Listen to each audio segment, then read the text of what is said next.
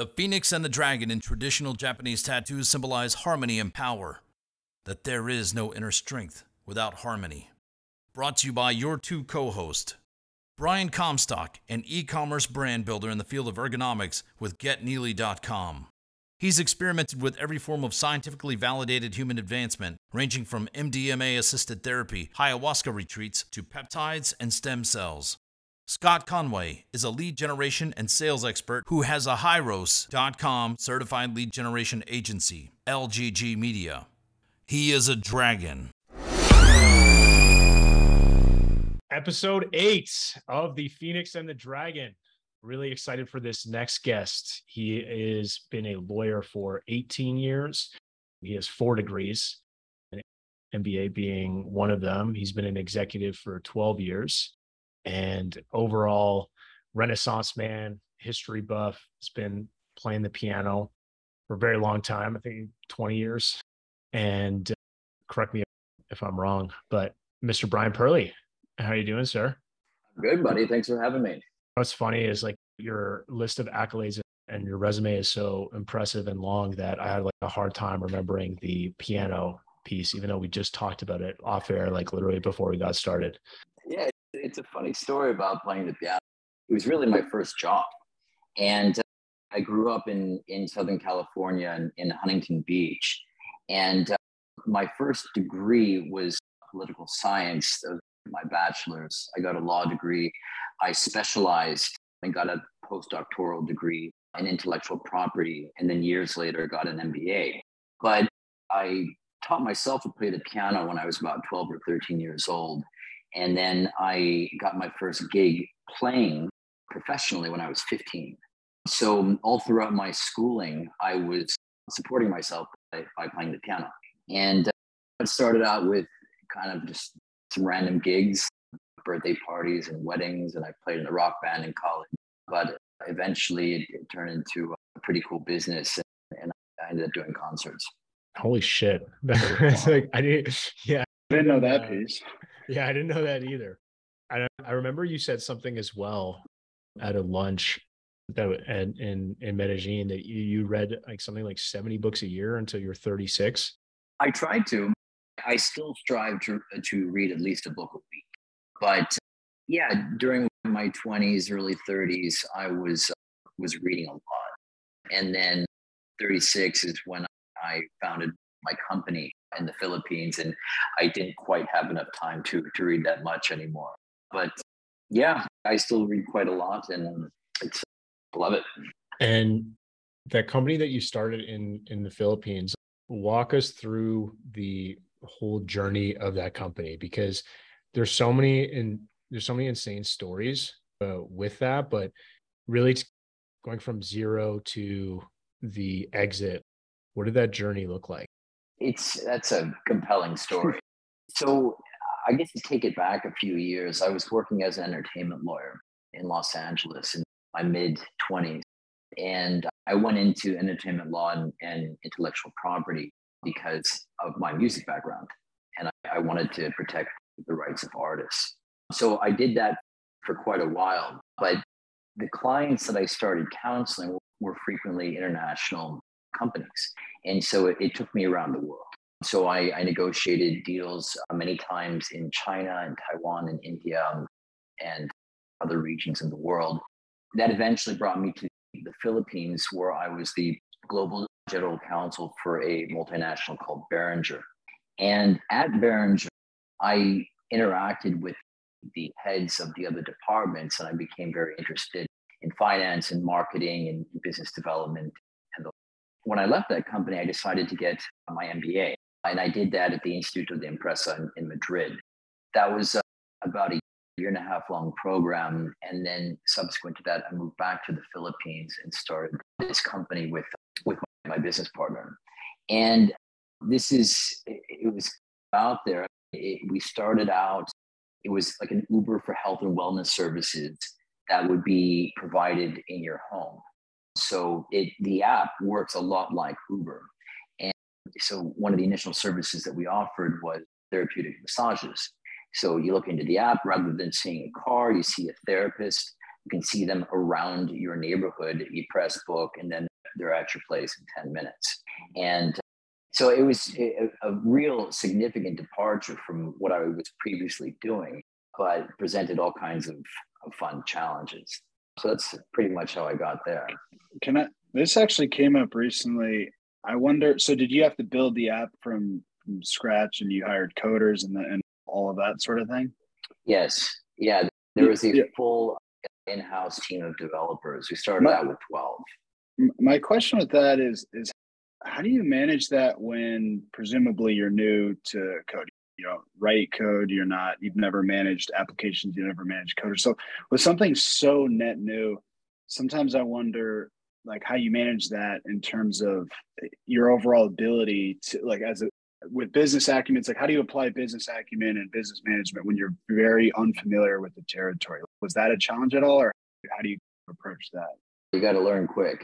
But Fair enough.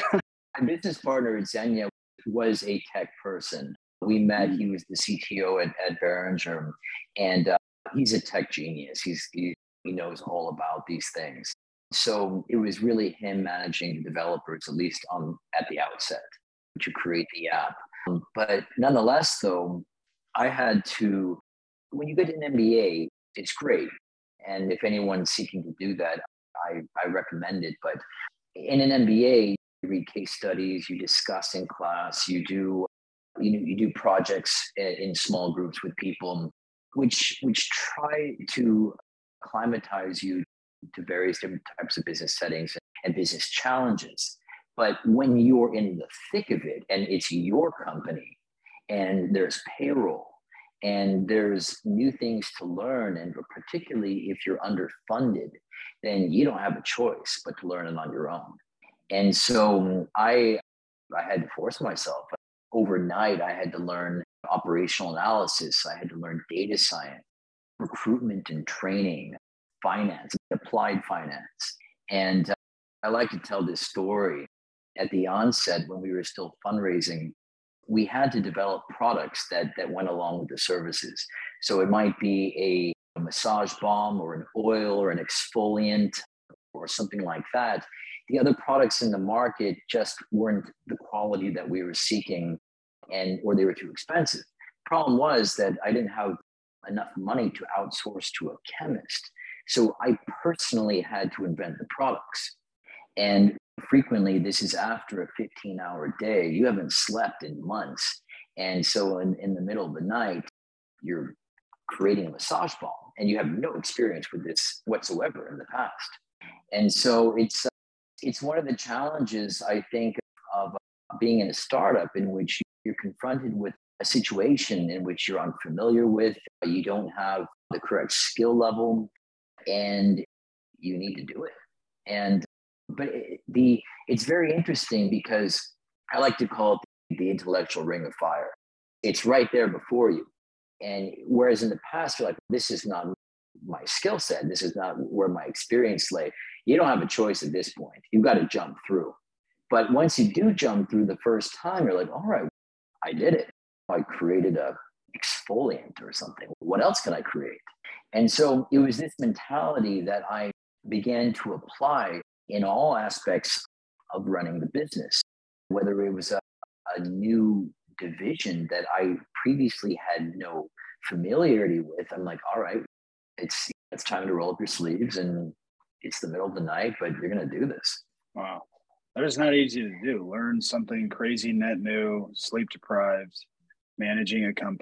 Would you say that was the most stressful period of your life without getting too personal? Or did you just find you're just running, you're just in the thick of it, you're just kind of pumping through with the adrenaline and whatnot? What was that experience like for you? Surely it is stressful, but you don't have a whole lot of time to reflect upon that because you're always working on the next thing, on the next item.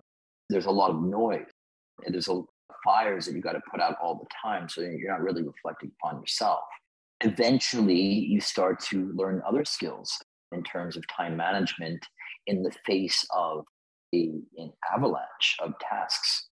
And you get through it. the massive benefit of an experience like that is that you push yourself to acquire skill sets that you didn't know was possible. And it's really a wonderful thing. And this is what I like to tell entrepreneurs, that when you step out, when you embark upon this experience, you have to dare to fail, because you're going to make mistakes, and you're going to make big mistakes, bigger mistakes than you thought you were possible of making.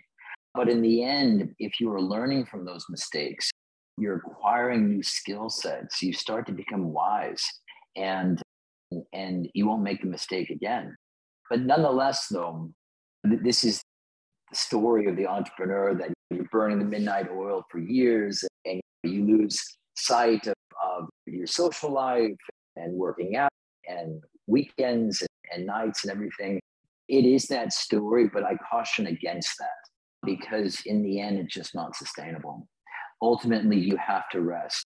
You have to give yourself some leisure time, and otherwise your work product is going to diminish rapidly. So incredible. It reminds me a lot of that Tim Grover mindset. He's the personal trainer for Kobe and Michael Jordan.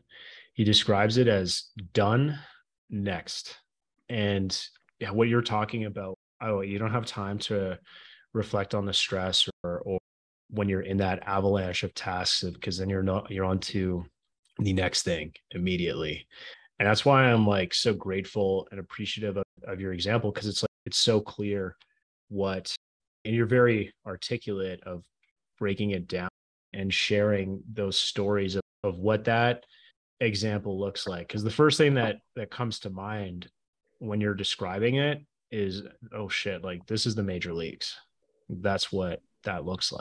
I think in the end, the real major league is the entrepreneur that has acquired the skill of time management, of working smart. It's a cliche, but work smart, not work hard. In the end, those are real skills, and they're not intuitive. You develop them over time. But once you've been doing it for a while, and hopefully you've learned from your mistakes, then you can reach a state of flow. There's always going to be challenges. Go ahead. Could you elaborate on some of those time management skills? Because that's interesting. A lot of people have read time management books, and there's quadrants, and there's blocking, and there's this and that. But I would love to get your take on that, because I think there is a difference. You were doing impressive things before you got into this kind of hellfire. And so I'm curious kind of what shifted, or what's your transferable take on Sure. time management? Yeah. Yeah. Before that experience, I had a lot of tasks, but it was your average. You're working from 9 to 6 or 9 to 7, practicing law, and sometimes you're burning the midnight oil, but it's very few and far in between.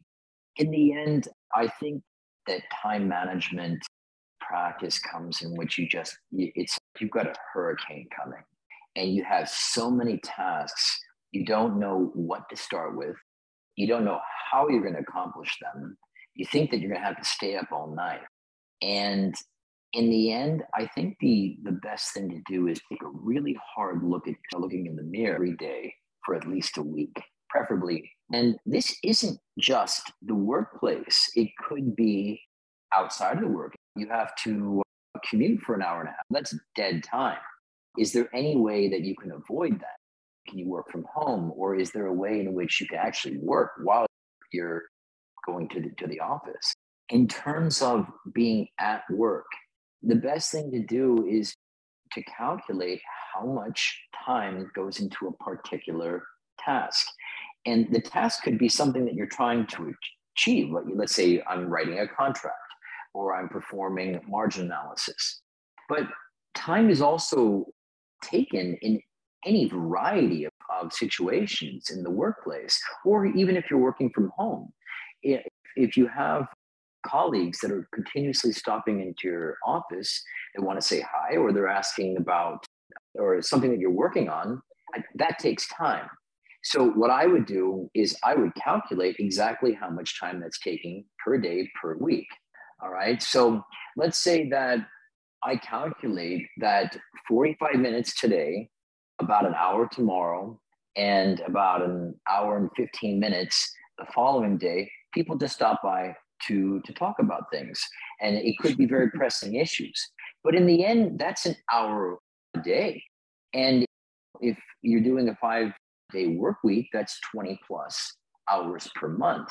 And you have to think about what could I have done with that 20 hours? What's the value for the time that went into speaking with my colleagues? Not saying that don't speak with your colleagues. If there's pressing issues, that's part of the job, that absolutely it has to be done. But when I was an executive, at least at Zennya, there were so many things that I had to do by myself, whether it was operational analysis, financial analysis, data analytics, or thinking about what the future of the company looks like, and doing the research. What are the new products that we should release, the new services? How are we going to get there? What are the potential partnerships that would work in our favor? So there are things that I need to do on my own. And so I need to allow the time for me to achieve those things in addition to handling the general mundane tasks of every day. And it can't be overwhelmed by continuous communication. And so what would I do? All right, let's have 3 hours on Wednesday, or maybe 2 hours on Wednesday, and that's it. So what I would do is I would limit the amount of time in which it's just a free-for-all. Or I could set weekly meetings with my top people. Let's say Monday morning at 9 and Thursday morning at 9. And so whatever issues you want to bring up, we do it right here. And that's it, because I have my other things to do. And so once you start to analyze what goes into your time expenditures, it starts to be really fascinating. One thing is, let me see, you don't know what your schedule is. You're looking around for a phone number. Frequently, lack of organization will result in time waste. And so what I like to do is I like to have everything in a really nice project management system, so that, for example, if I create a task, then everything is spelled out very clearly about what needs to be done. If it needs to be delegated, that person is on the task from within the system, and they know exactly what to do. We set a deadline and we communicate regarding that task within that task, and there's no other communications about other matters.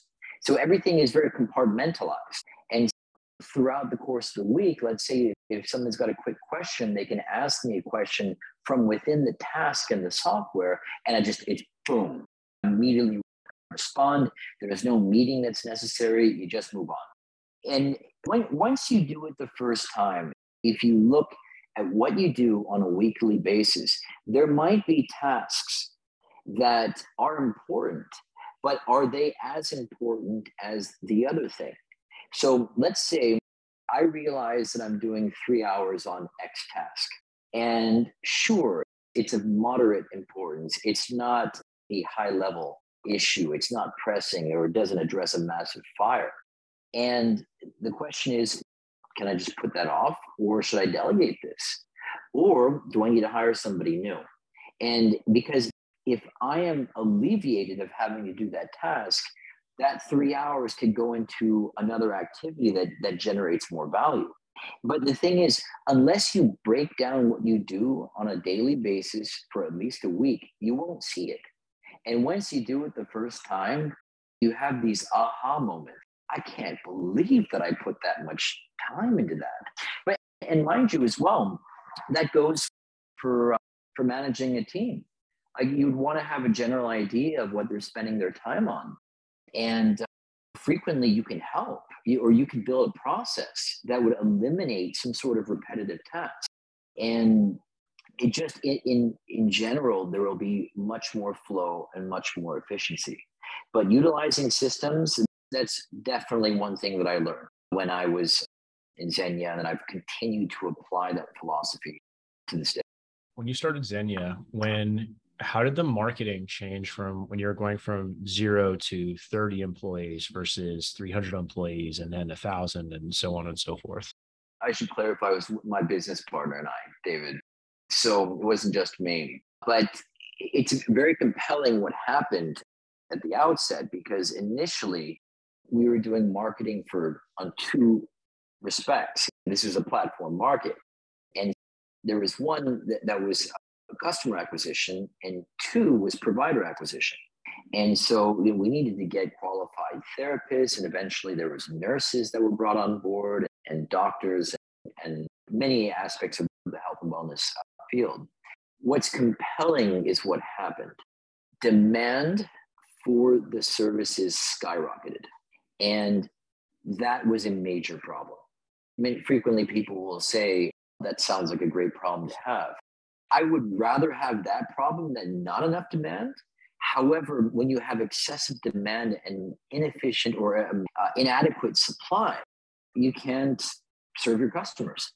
And inevitably, it's going to create a storm in which you have spent so much time and money and resources to acquire these customers at the outset, but now you can't even serve them. So imagine if you're getting an Uber, you can't get a car one time. All right, that's unfortunate. Two times, now you're a bit bent out of shape. On the third time, you're out. You lose. The Uber loses, you will no longer be a customer. And so when we had such excessive demand and very few therapists, the marketing for clients was completely turned off because we couldn't afford to have any more clients at that time. This just goes right back to basic microeconomics. And what we did was we put the marketing spend into acquiring new providers. And then that raised a whole host of new issues. So recruitment, training, how do you grow without sacrificing the quality? And that was the overall mission that we were trying to accomplish. It could be an application, sure, it's in health and wellness field, but ultimately the big question is, how do you scale a company providing skilled service without sacrificing quality? Ultimately, people are seeking either pain relief, they're seeking relief from anxiety, there's any number of things that they're seeking, but the bottom line is that it's a skilled service. In the process of growing your company, and you've got to increase your supply with skill, then the big issue is recruitment. It was a massive challenge, and we had to get very creative in terms of how to do this. And this was in the Philippines. It was frequently a bit challenging in order to connect.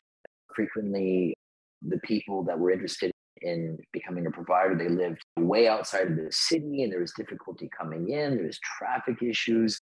There's weather issues. There's a very long rainy season there. And so we had to get creative. And what we did was we found that the greatest method of connecting with these potential providers. And by the way, this is in the end a social impact project. We hired 62% of the mothers in Manila, Philippines, are single mothers. And these very difficult to find work, also inflexible schedules. So what we were doing is targeting single mothers who needed a fair payment every month in order to support their family, and also flexible schedules. And that was the value proposition that we were providing. And we discovered that the best way to connect with people was through Facebook Messenger. And I wrote out a whole series of questions to ask these potential hires. And inevitably, I said, rather than asking the same questions all the time, basically a robot can do that. So why not have a robot do it? So we created an AI bot and injected that into Facebook Messenger. And Global Facebook contacted us, and they said, we've never seen this level of activity, because we were doing 10,000 interviews per month. It was just on a cycle. And Jesus Christ. And so that was the beginning. There had to be a face-to-face interview, and that's the one thing. But the bot was just hilarious. It was informative. It was very engaging, and And this was brand new for me, and also the developers we were working with. They had to develop the skill set, and then they're looking to me to write the questions and or correct or suggest other responses. Inevitably, we got this down. Facebook ended up doing a case study on us because of this. And it was about utilizing Facebook Messenger to recruit potential hires in the Philippines. And why the Philippines over any other territory, or scale to the US, or guessing regulations are a different thing, but like, how did you land there? Sure. So in the end, it was volume play. This goes again to basic microeconomics. There's other services that were similar at the time in the United States, but to utilize that service in let's say New York City, for example, with tip is going to run you about $150 to $170. And it's just, for most people, that's rather prohibitive. To get a massage, you don't want to do it once on your birthday. I mean, it depends, of course, on how much you want to spend. But what happened in the Philippines is that the first service was offered for about $8. So what happened was people were ordering 5, 6, 7 times a week. And so it was much less expensive, but the volume went way higher. Interesting.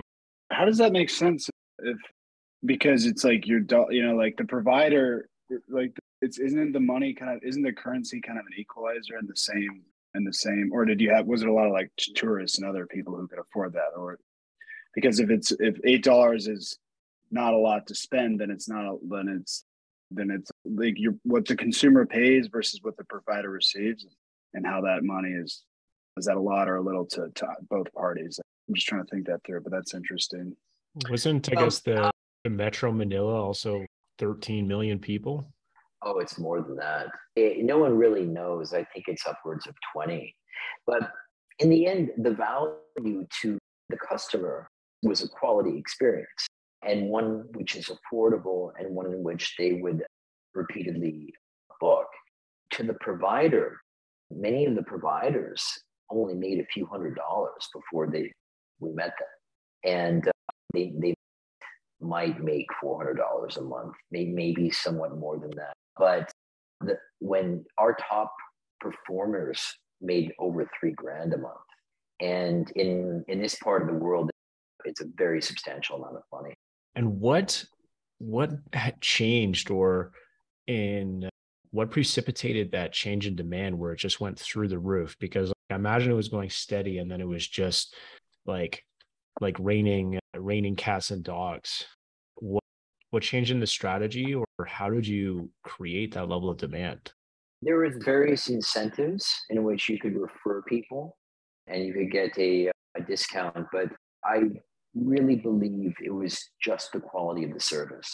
And in this part of the world, frequently you might get a low quality service, or perhaps even something illicit.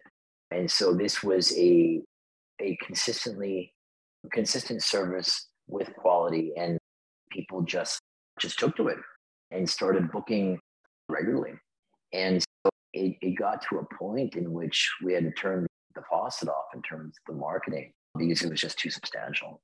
So it sounds like you made something that the service, because it was an app, it was really accessible, and then the fit for the service, like there was just both the demand was there, but you really just connected the supply and the demands, where a lot of those providers that had been making a lot of money could work more, and then versus tapping in.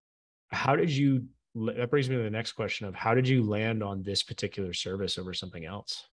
It was my business partner, David's idea. He was visiting in Madrid when I was getting my MBA, and he had the idea. What about an Uber for massage service? And from there, it went to all kinds of different health services and grooming as well. And we had both lived in the Philippines, and we decided to do it there, and for the reasons that I told you before as well. Does that answer your question? Yeah. It's so incredible that it's such like a specific story and a specific business. Like Uber for health and wellness services in Manila, in the Philippines. So I know, because you have such a myriad of skill sets that you've learned and acquired through all your different ventures. And then you also have a lot of different degrees between MBA and, being a lawyer and all these things. Do you have do you have a couple that are more like your kingpins or that come more naturally? Efficiency, I don't know if that's one of your things, or how do you look at kind of what's your greatest value add, given that you can do so many different things? Or is that just kind of how you frame it, basically, is you can figure out a lot of different scenarios? I wasn't good at operational analysis at the outset. Just like anything else, it's something that you have to develop over time. Going into in the experience with Zennya and then in other executive roles that I've been involved in which it was very numbers focused. I'm consistently looking at analytics or finances or operational data. This was a very significant departure from what I was doing before. I think in where I feel most comfortable is in right brain activities. I like philosophy, and I love history and music and literature. And law is quite a good area to be in if that's where you're minded. Things are arguable. The classic legal answer will be, it depends. In the end, you can come up with arguments. You can create value in artful ways, in very creative ways. And I had to completely shift my mode of thinking to exactness. There has to be an exact answer to the decimal, because when you're doing operational analysis, you can't say that it depends, or yeah, maybe, or it's arguable, or from time to time. It's ridiculous. That's a recipe for disaster. That's not Six Sigma. Yeah. So it's a completely different way of thinking about things. And I grew to love numbers. And I grew to really enjoy looking at a data set and breaking it down and finding some hidden treasure in there. And even finance. Just over time, you develop a skill and you grow to enjoy it. But it's a very different way of thinking. In law school, they teach you how to break things down. You get a fact pattern, you break it down into specific elements of it could be a crime, it could be something involving contracts or family law or multiple different aspects of law. But when you're in operations, it has to be absolutely clear, on point. So in the end, I think I'm still most comfortable. I've had the privilege to expand my horizons and try to acquire other skill sets in these other areas. But with law, I feel quite comfortable. And I practice a very specialized form of law. In general, I represent startups, executives, and I see the challenges that they're experiencing at the onset and then throughout the lifetime of the business. And you try and help them in creating solutions. And it's very rewarding in that respect. So, for example, they want to grow their business into a new nation. That's very challenging, but I might have an idea how to help with that, depending upon the nation. You want to form a partnership. You want to enter into a contract with somebody else. That I have a lot of experience in. And I really enjoy that, because in the end, people have this sometimes a conception about the practice of law that it's all just destroying. It's all about lawsuits and it's just there's a certain negative aspect to it. But I don't Isn't see it all about that? I don't really think so. Or at least the type of law that I practice, it's about generating value, or it's about assisting in the creation of value. So if your client wants to engage in a contract with somebody else, by its very nature, that contract should create value for both sides. It's contributing something good to the universe.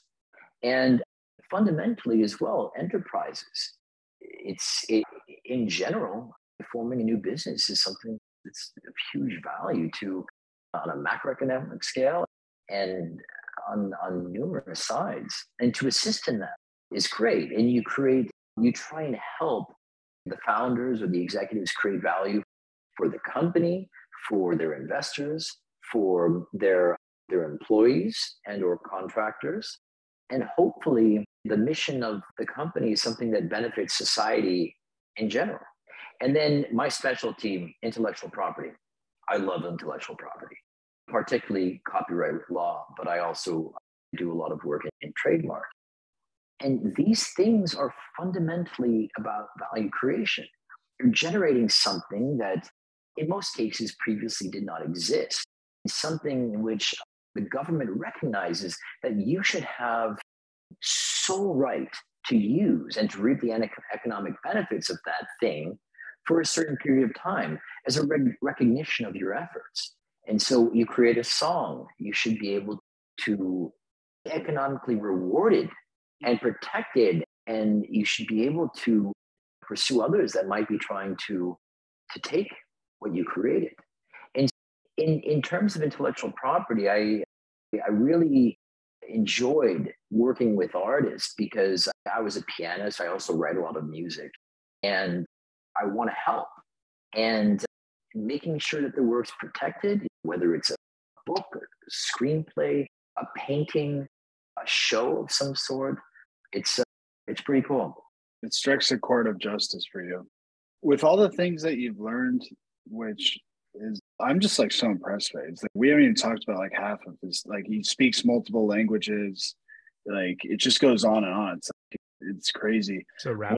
What are you trying to learn now? Or like, well, how do you get structured on what you learn next? Or is it more of just you want to continue to master piano and like all the things that bring you joy and pleasure, but like in just across the board, it could be business, personal, like hobbies, anything really, relationships, but kind of what's your new frontier in terms? I think in the end, in the road to self-actualization, there's numerous things that you can fill your life with, and work's one, and that's an extremely important aspect of everyone's life, of course, but there's so many other things. So whether it's learning new languages or visiting exotic locations or developing friendships with people or reading books, I try and do a bit of all those things. Learning new languages, it's something I'm usually trying to accomplish. Reading books, as I said before, I try and read one book a week, and it could be on anything. It could be on history or philosophy or geopolitics, mathematics. And then there's travel. I'm in Northern Macedonia right now. This morning I was in Albania, and yesterday I was in Kosovo. And these places weren't necessarily on my list from a long time ago, but they've just been utterly fascinating. I've met super interesting people, seen castles and fascinating aspects of their histories, tried new foods, and had a lot of fun. And so that's always one of it. Travel, meeting interesting people, learning new skills, and developing yourself more. And I think with travel and getting yourself out there, you're constantly interacting with people from different cultures and learning from them and broadening your worldview. And to me, it's extremely rewarding to do that. Broadening your worldview. So what's something you've changed your mind on in the last whatever time period, year, month, year, 5 years, and you can pick the time period, but what's something you've changed your perspective on in a pretty significant way? And if you want examples, I can give you one. Need them. That's interesting. I was thinking about my recent travels. I was in Poland last week, and then in Albania. In Poland, it was quite interesting. In some of the people that I was studying, including Chopin and Marie, I began to understand it's not so much a preoccupation, but it's furthering their national identity. Chopin, he didn't choose all the time established forms of songs. He chose Polonaise and the scherzos and mazurkas, which are traditional Polish dances, but he was living in Paris for the second half of his life. And so he was trying to really emphasize his Polish identity because the borders of Poland had been switching all the time. And at this time, Poland wasn't a nation. And it was asserting the national identity through his works, which I found to be totally fascinating. And I've been playing these pieces for 25 years. In Albania, it's been very compelling to see what the effect of was of the Warsaw Pact. And World War II is a fascinating time period. I've read so many books, but we know that there was the Iron Curtain that descended. But in the end, what happened with all these nations that were in this? Poland is one of them. It's basically you were under dominion from one people and unto dominion under the next, the Soviets. So it's a really fascinating thing. You can have the broad strokes about what the history is, but then once you're there and once you see certain things, they might color your opinion entirely. That's like the most well-read answer of what did you change your mind on recently? What did you change your mind on? I'm way more fluent in every domain of the entire world than you. That's how I receive it. It's making me want to go back to school. Man, I gotta become a lawyer and an MBA.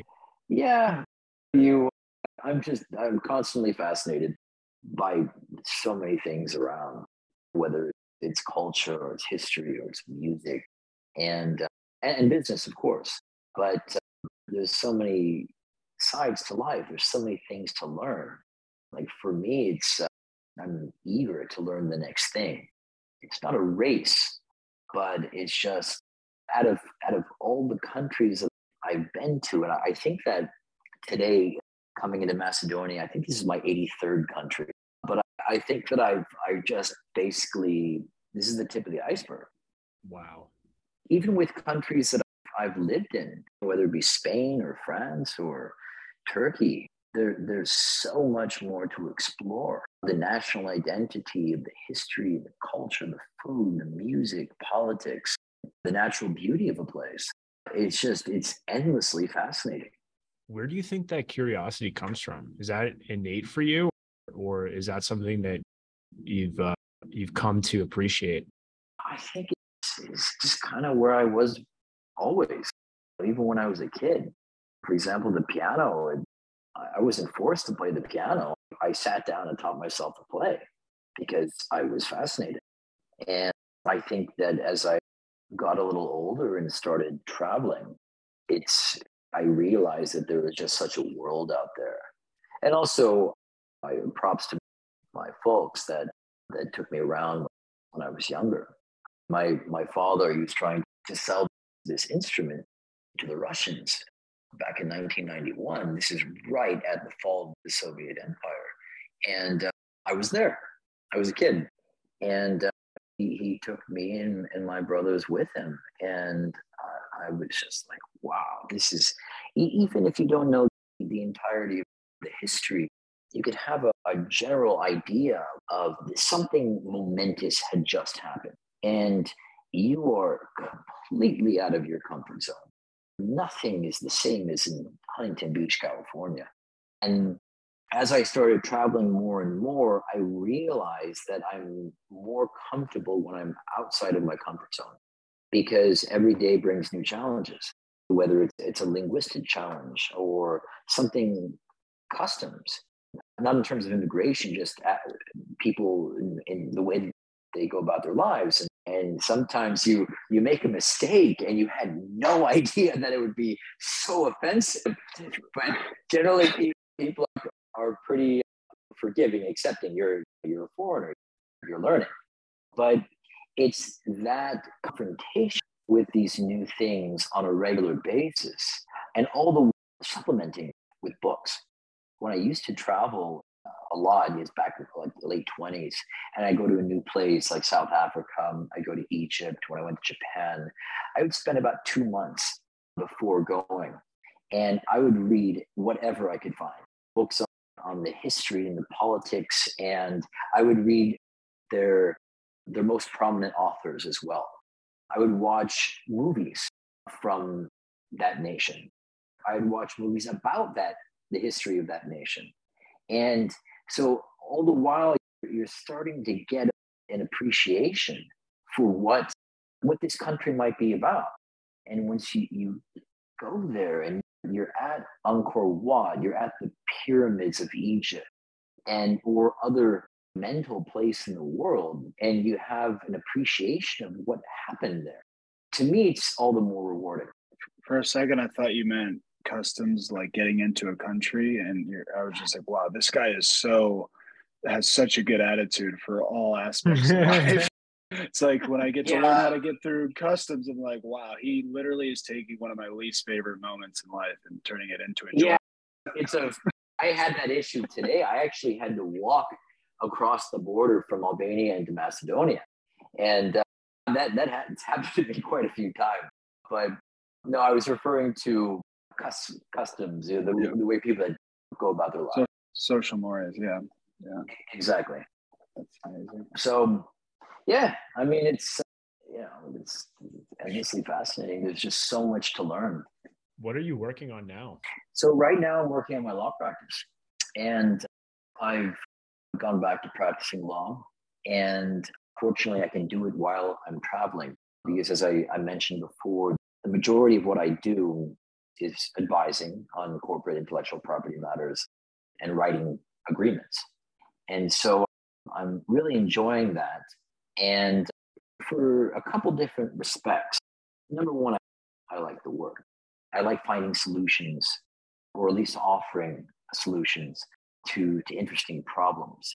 I like writing contracts. It's fun but as I mentioned before, I think that the contract fundamentally creates value.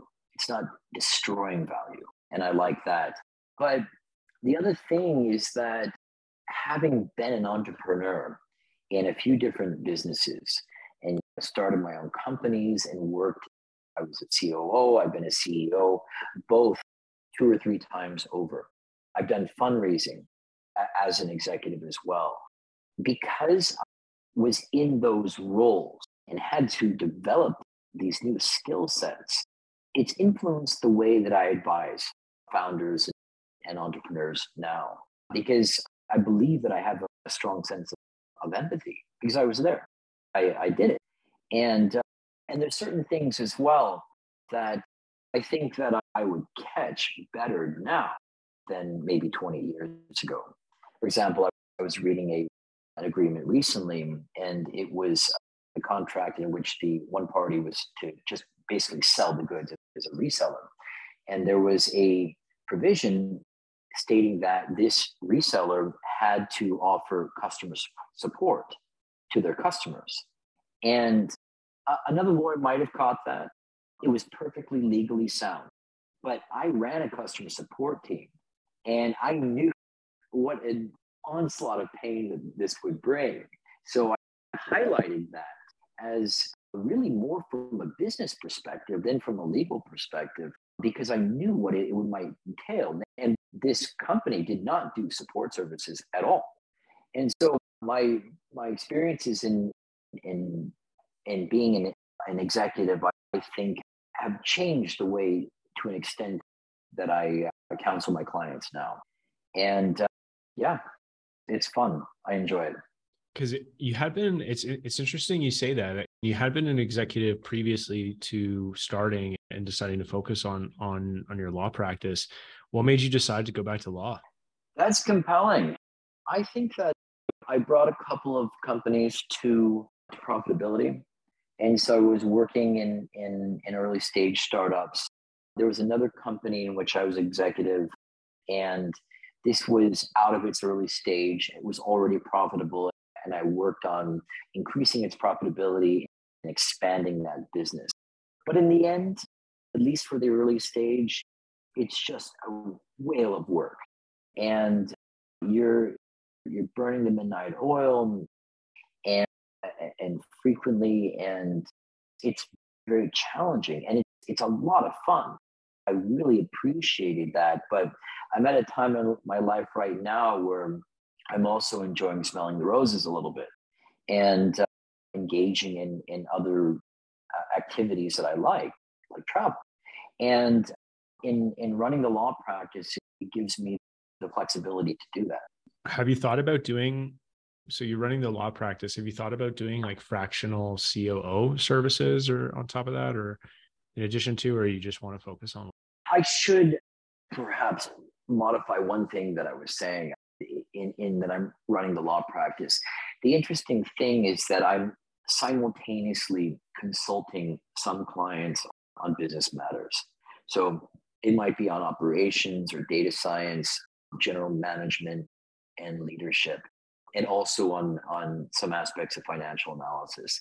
So in a sense, I've expanded from offering just legal services, and it's greater list of services that I provide. So to answer your question, sure, those are things that I would certainly consider. But anyway, that's what's happening now. And to me, the journey just gets more and more interesting as you progress and as you learn, and as not just learn a new skill, but learn from your mistakes as well. It's just a great ride. It's such a refreshing perspective, because something I really struggle with is I've historically been so 90-10, 90 being like, okay, what's next? And then 10 being stopping to smell the roses, appreciating the journey, being grateful. And so, yeah, like I said, it's very refreshing to hear your perspective and in terms of you doing and learning all this shit. It's just that's the way that I go about my life. I'm not sure that would be valuable to somebody else. And also the things that I pursue, having a family, that is of equal or greater value. And spending time with your friends and your loved ones, that's critical. I think in the end, if you're an executive, it's about balance. And if you push too hard, there ultimately something's going to drop, something's going to fail.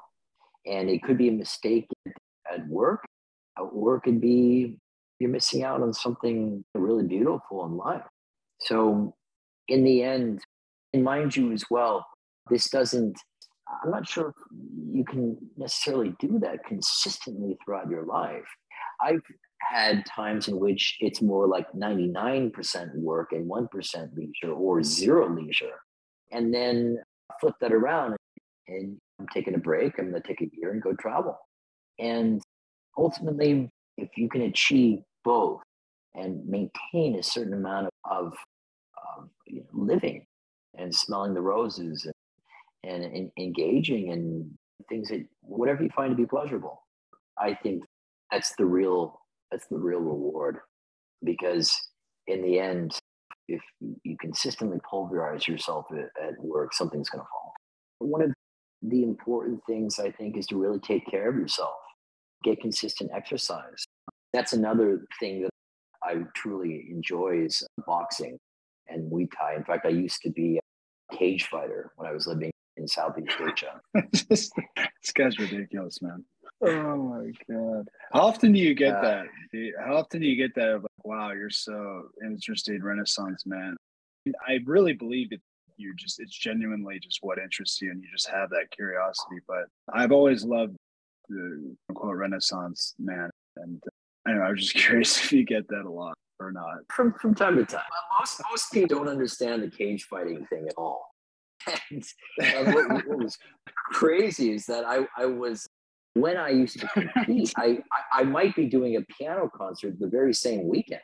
Jesus your hands Christ. are kind of precious commodities. Not just your hands, but your brain too. You don't want to. Yeah, that's actually kind of important too. Yeah, you take a real solid hit to the head that can affect your rational capability. But it's curious how I got into that. And I studied martial arts when I was a kid, particularly Korean martial arts like Tang Soo Do, Taekwondo. And then I became very interested in some other martial art forms like Bruce Lee's Jeet Kune Do. But when I was living in the Philippines, I was seeking out a new workout and something that was effective. In 1 hour, I'm going to get a tremendous cardio workout and it's going to work my whole body. And I discovered Muay Thai. And I just fell in love with it. It's just such an incredible combat form, art form. And I didn't set out to cage fight at the onset, but as I became more comfortable practicing and developed the skill, it just seems to be like the inevitable next step. And it speaks to something in my psychology, which I don't know if I truly understand. But the idea of going into the cage to me was the hardest thing that I could think about to do. And that's why I wanted to do it. Because we challenge ourselves all the time. You get a degree, you have a win at work, you get a new job, you have challenges in your social life. But after graduating from my various degrees and achieving a moderate level of success in my professional life, I was seeking out something extraordinary, something in which it's almost inimitable. And so it was very strange because I fought these young athletes, and I was a 35-year-old lawyer.